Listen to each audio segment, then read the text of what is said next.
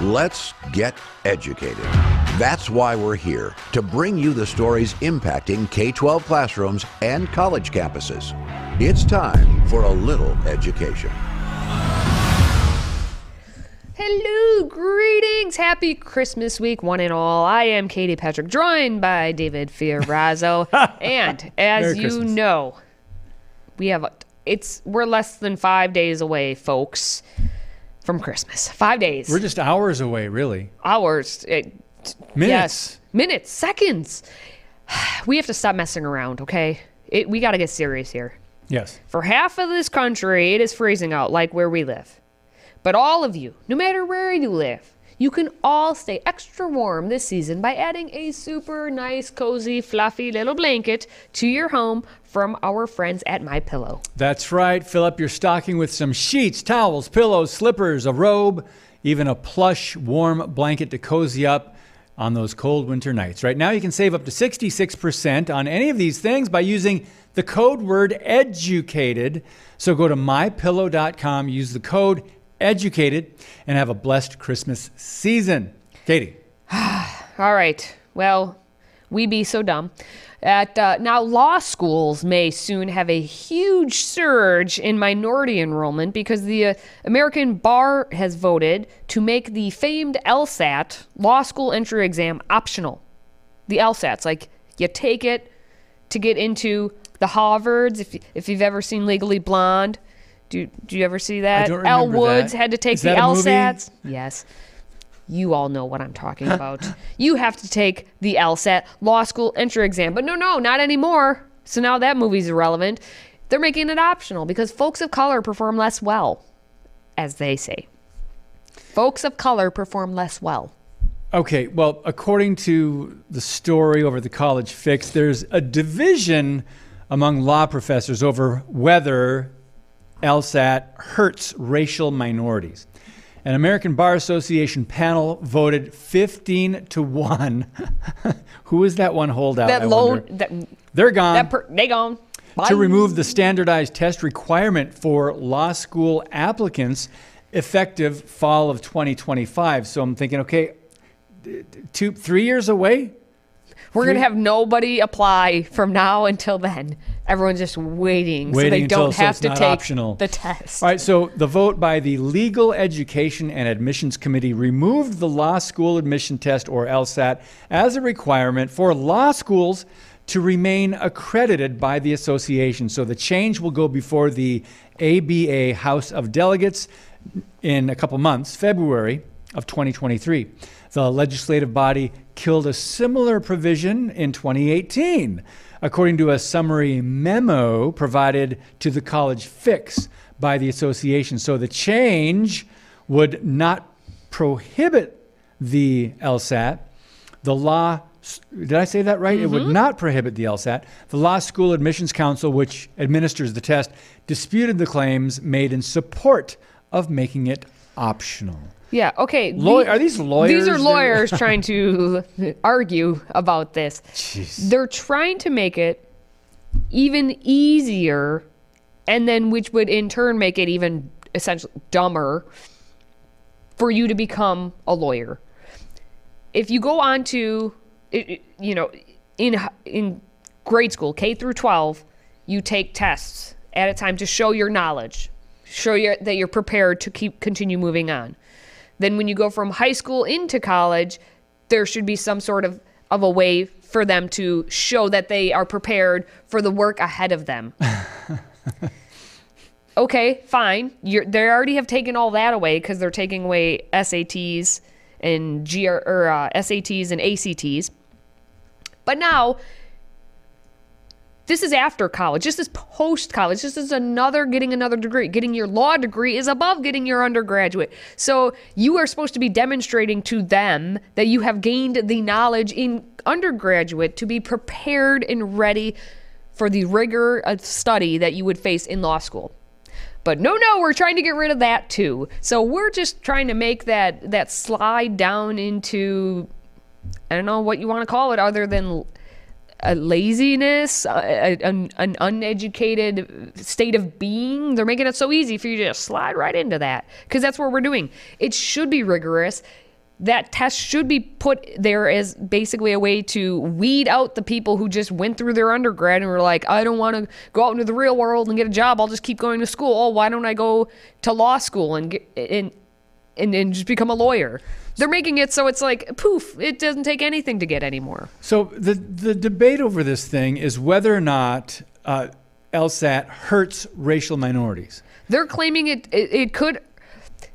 Some people are saying, some professors are saying, you should have the LSATs because it gives you the proper people ready, prepared for going on to law school. Some are saying it's a biased exam, just as every test they say is a biased exam. You could use that on everything. As always, they say it's against minorities, like that everything is against minorities. But what was interesting, and that's why I said it in the tease the way I did, Dean Emeritus Leo Martinez from Hastings College of the Law told the Wall Street Journal that in the grand scheme of things, folks of color perform less well on the LSAT than not. And for that reason, I think we are headed in the right direction. So he's in favor of it being optional.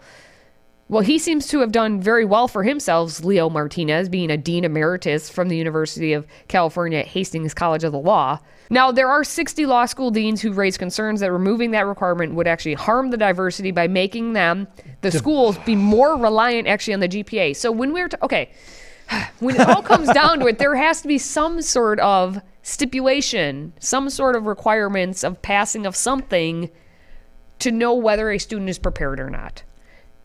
They use many different factors to try and make it the least biased they can, because if it's only based on, one score or one GPA or one interview they do, something, then they would say, it was that one time I just messed up and I should get another chance or whatever. So they try and make it diverse, if you will, on the ways to show how well-rounded of a student you are and that you are prepared to be in law school or in grad school in general.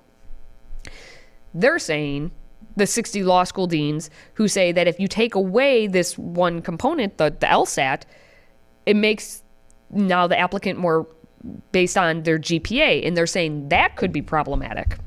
But I say everyone these days is getting a 4.0 because we can't give anyone a B anymore. Everyone gets an A. No more tests, just pass, fail. Just pass. Everybody gets an award. Everyone gets an award, and it's okay. But I'm glad, Katie, I'm so glad that they ran this by the DEI leaders, too. They got their in the diversity, equity, and inclusion leaders. They made sure that they were given input. Oh, yes. Right? Yes. Now, as the signers had written, will reliance on these other criteria produce more or less racial, socioeconomic, or other forms of bias than exist under current admissions practices? We don't know for sure because not enough data or research is available to predict the effects of abandoning the LSAT or another test as an admissions factor. Well, they're making a solid point, because if they're saying that, the LSAT is bad against folks of color, then that means you have to rely on all of these other things. And what are the other things? GPA, written or verbal recommendations, and tell me how that's not biased. Reputation of undergraduate institutions. How is that? Only the Harvard and Yale elites get in because they went to the undergraduate institutions that have a good reputation compared to like any of the lower class, air quotes, colleges. The admissions officer's familiarity with those institutions. So if you have an admissions officer who only knows the national 4-year elitist type institutions, how is that not biased? Or other subjective factors. And obviously subjective is subjective. So there we go. So if you get rid of the LSAT and just rely on all these other things, then how is that not biased? So if you want to know what Katie really thinks about this, you can email Katie, go to the Stay Educated. Anyway, still to come, college students can now order free sex supplies on campus, just like they were ordering a pizza. They'll even send you a text when your order is ready for pickup. We're talking about that next.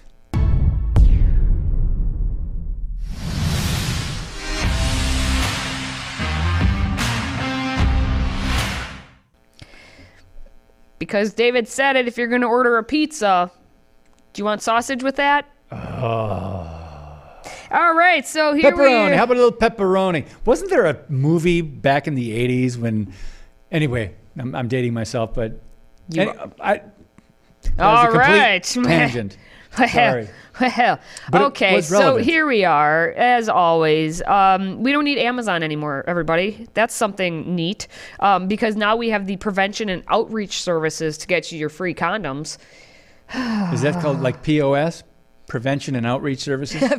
POS. Yes, I will still say the original POS. But anyway, at SUNY Brockport, now you just need to fill out a form to order your free, safer sex supplies.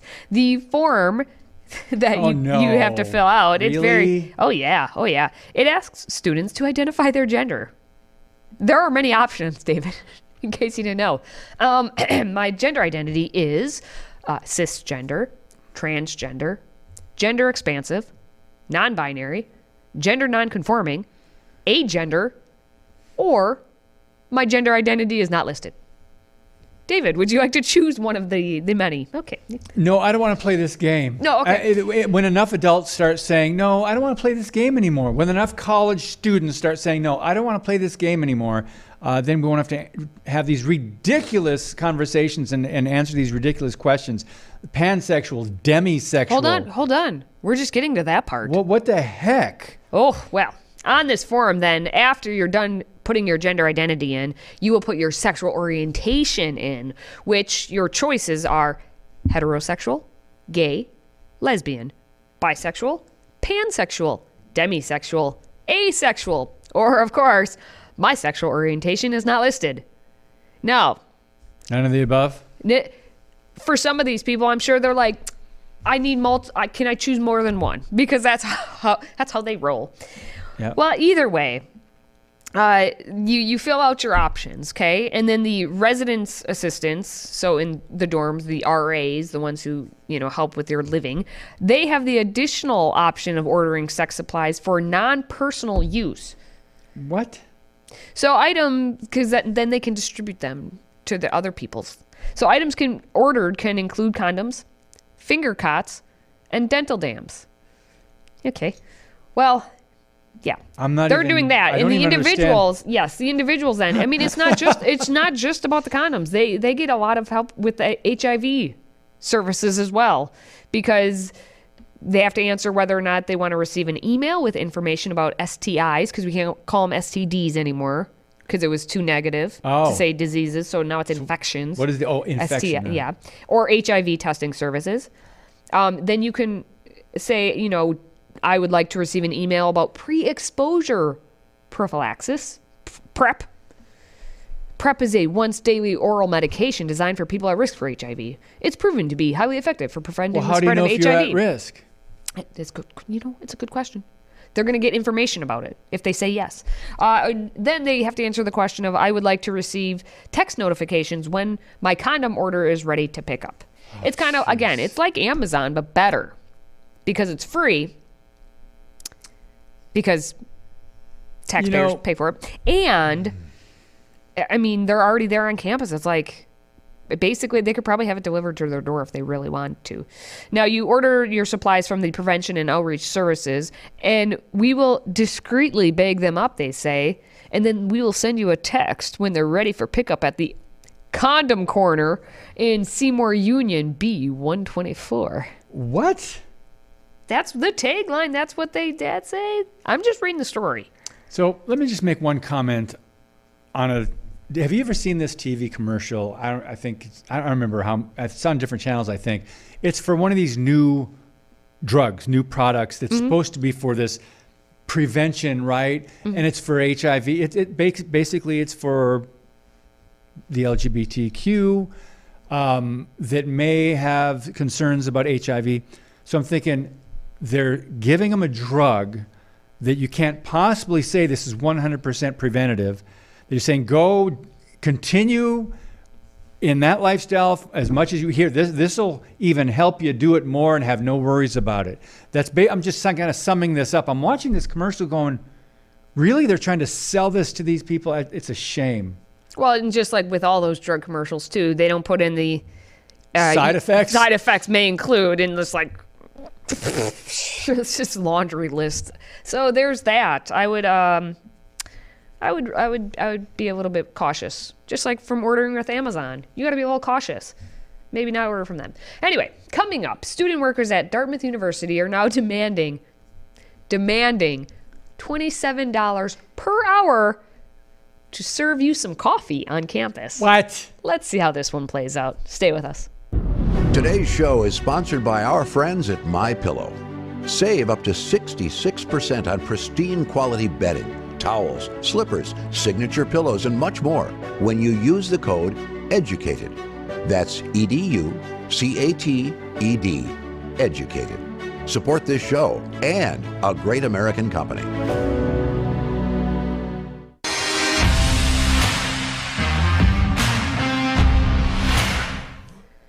If you need some coffee, you better be prepared to pay up, because students at Dartmouth College are demanding a number of benefits, including an increased minimum wage of $21 per hour for campus jobs to $27 per hour for the late night shifts of said jobs.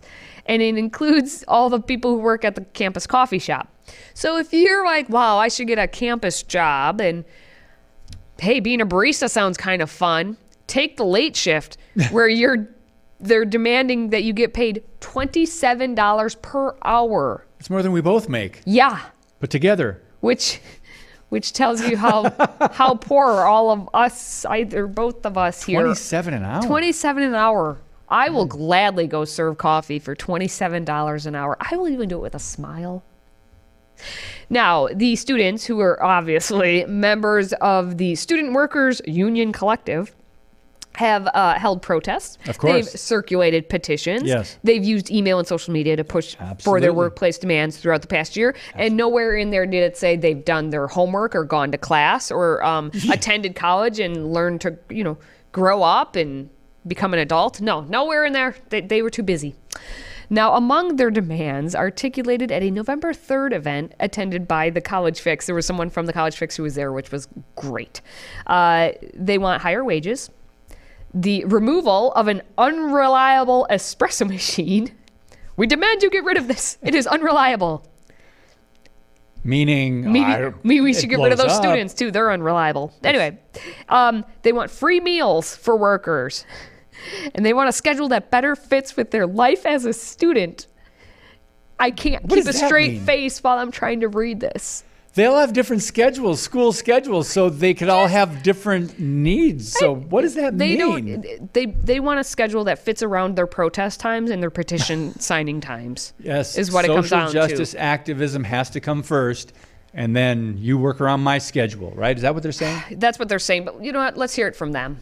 What we are all asking for here is a chance to be a student first and a worker second. To be a student first and a worker second.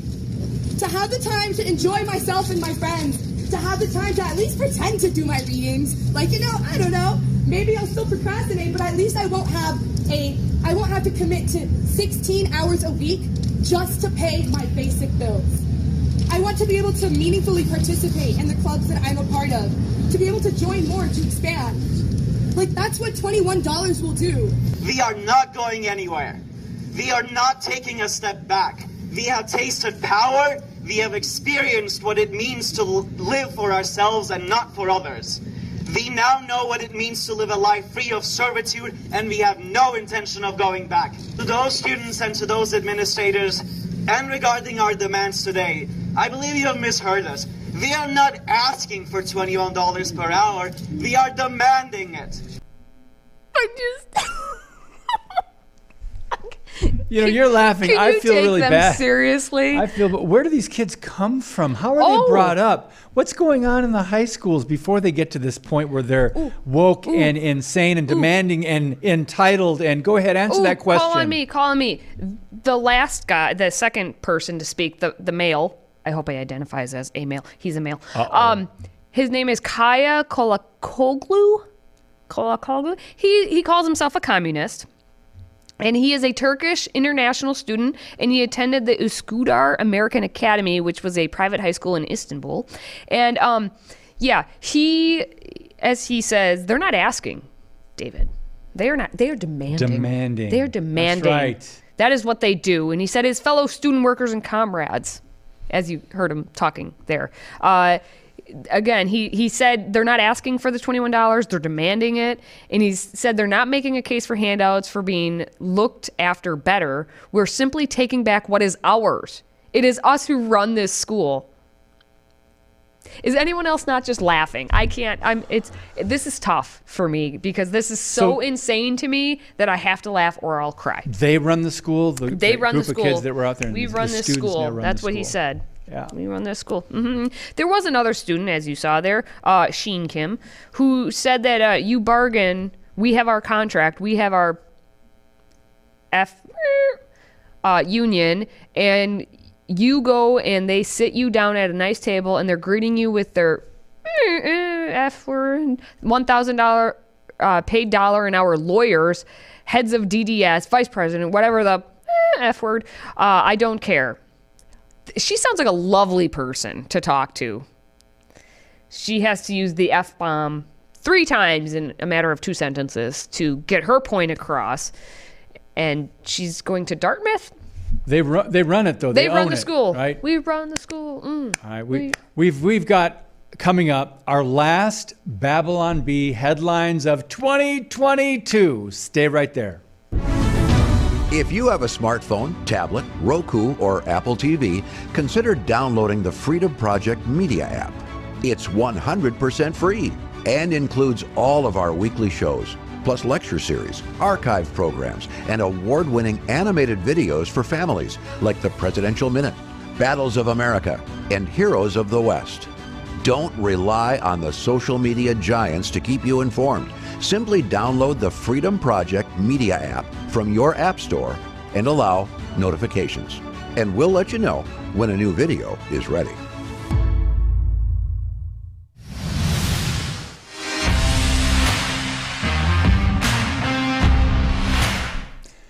All right, so before we wrap up the show for the day, let's take a look at everyone's favorite satire site, The Babylon Bee. Here are this week's top 5 Babylon Bee headlines.